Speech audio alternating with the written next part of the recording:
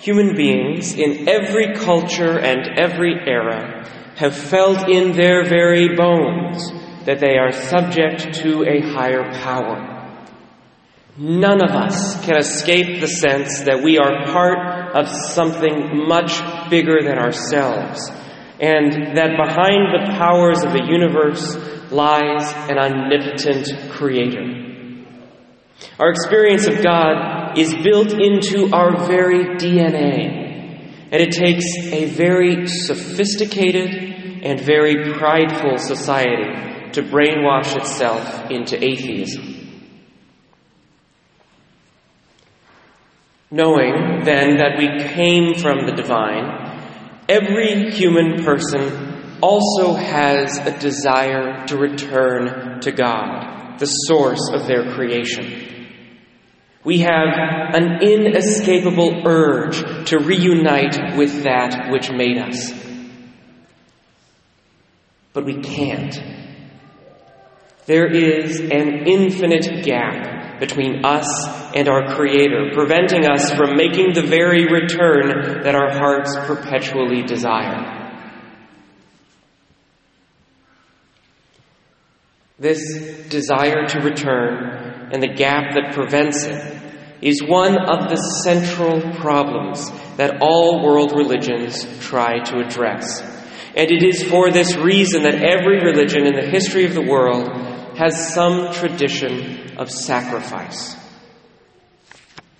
We know that we cannot return to our Creator, so instead we offer something in our place.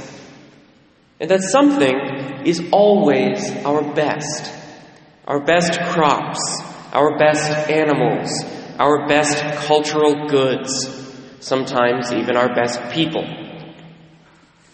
Temples and religious rituals have, until very recently, always been the locus of cultural and architectural development, because the first and the best is always given back to the Creator.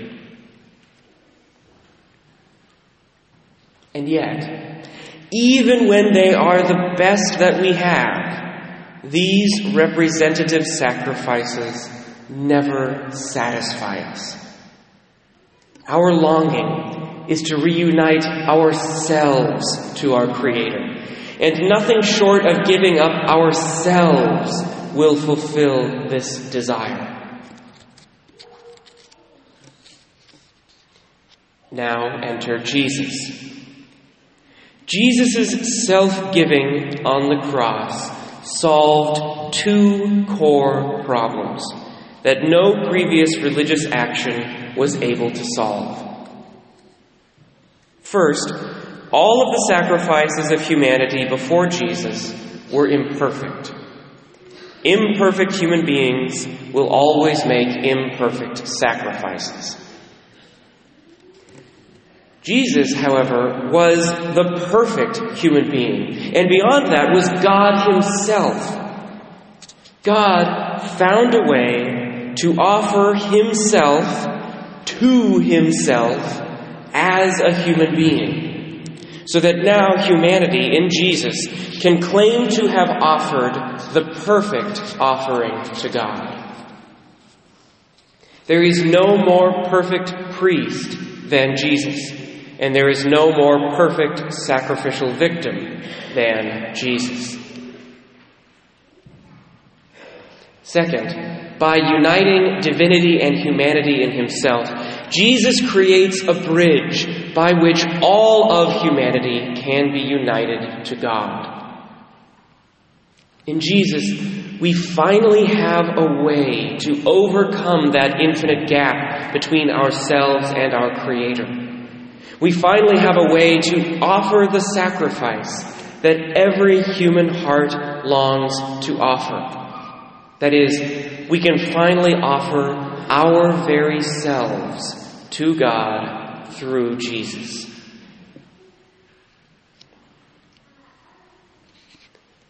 And here we arrive finally at the Mass. The one perfect and eternal sacrifice is Jesus' self-sacrifice on the cross. Jesus is the priest. Jesus is the victim. and the cross is the altar. On the cross, Jesus offered himself to the Father.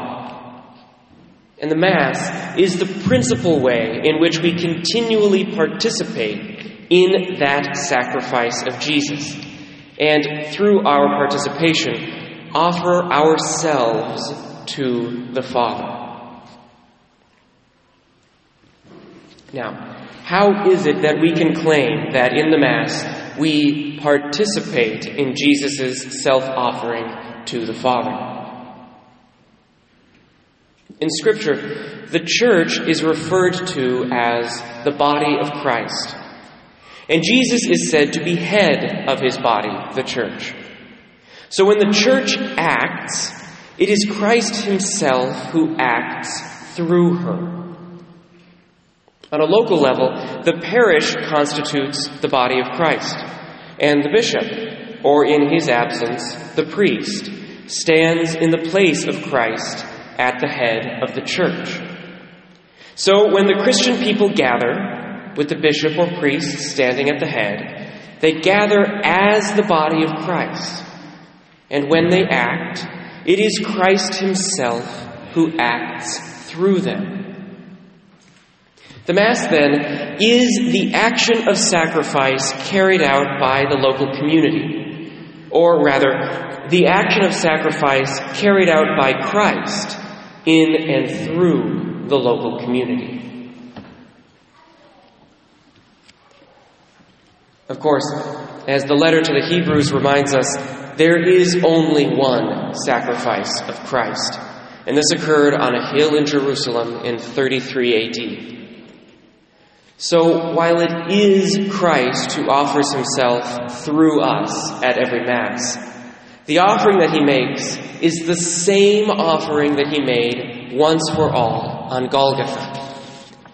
Every Mass is the same eternal offering of Jesus, because every Mass is a unity with Calvary. But every Mass is also a new sacrifice, because we, the members of Christ's body, are uniting ourselves anew with our Lord on the cross. When we lose the sense that the Mass is a sacrifice to God, the Mass stops making sense.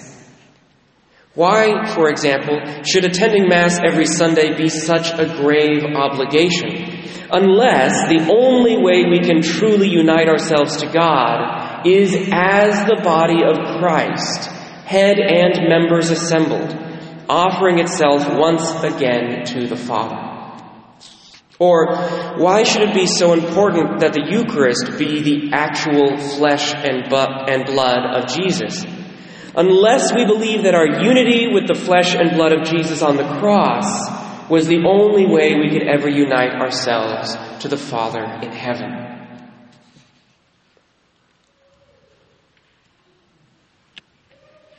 Now, as has been my custom, some fun facts. 1. Almost every word of the Mass is addressed exclusively to the Father. No part of the Eucharistic prayer is addressed to Jesus, nor are the 3 presidential prayers of the priest. This is again because the Mass is not our offering to Jesus, but Jesus' offering to his Father, to which we unite ourselves. It would not make sense for Jesus, assembled here in his body, to talk to himself. There are, of course, exceptions to this rule, 3 of them. First, the Lord have mercy and the Gloria at the beginning of Mass, both of which are the fault of Frankish additions to the Roman core. Again, blame the French for everything liturgical. Second, the mystery of faith after the consecration is addressed to Jesus, and this was added to the Mass after Vatican II. And third, the prayers immediately before communion, again added by the Franks. Both the mystery of faith and the prayers before communion were added to the Mass as a way to recognize more explicitly the real presence of Jesus in the Eucharist, immediately after the consecration and immediately before we receive him. Fun fact number 2. I have been using the Roman canon, that's the oldest and longest of the Eucharistic prayers, every Sunday since I got here, because I think it best articulates the sacrificial nature of the Mass. Today, listen in that prayer for the words sacrifice, offer, offering, oblation, and victim, which are used 18 times in total. Fun fact number 3. The high point of the Mass is not the consecration, as many of us have been led to believe. Yes, as the Church grew in appreciation for the real presence of Christ in the Eucharist, she added a showing of the Eucharistic species and some bells to get our attention. But the true climax of the Mass is the doxology, where the priest and deacon elevate the offering, and the priest prays, "Through him and with him and in him, O God, Almighty Father, in the unity of the Holy Spirit, all glory and honor is yours forever and ever." And the people reply with their great Amen. This is the completed sacrifice, the full offering made to the Father, toward which the entire Mass has been oriented and from which the remainder of the Mass flows. Jesus offers himself to the Father. We offer ourselves through him and with him and in him.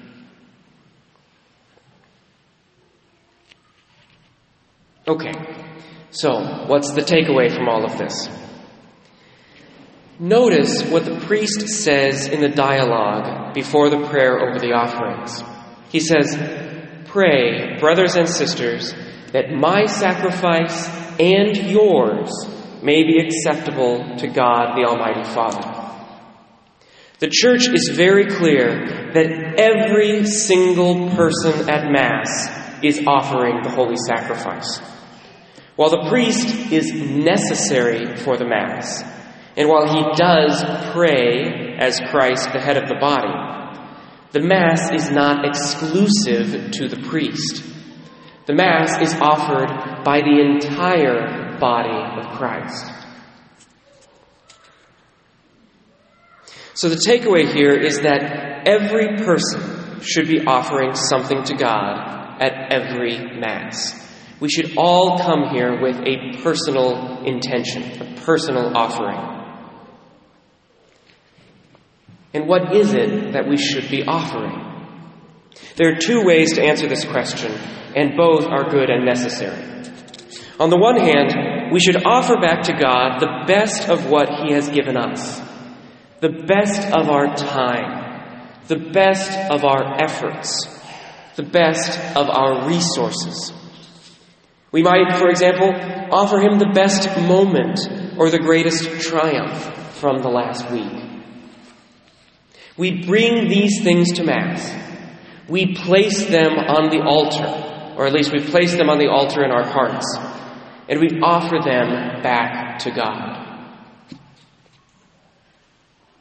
On the other hand, the deep desire of humanity which has been fulfilled in Jesus Christ is the desire to offer our very selves to God. And so we should also lay ourselves on the altar. But to do so authentically, we have to offer God everything, holding nothing back. We, of course, offer him our happiness, our praise, and our thanksgiving.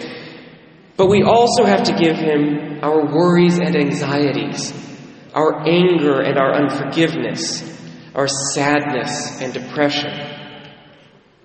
When we come to Mass, we have the opportunity to unite every part of ourselves to our Creator through the offering of his Son Jesus on the cross. We have come from God, and our deepest desire is to offer ourselves back to him. In Jesus, we find the perfect offering. And in the Mass, we find our perfect participation in that perfect offering.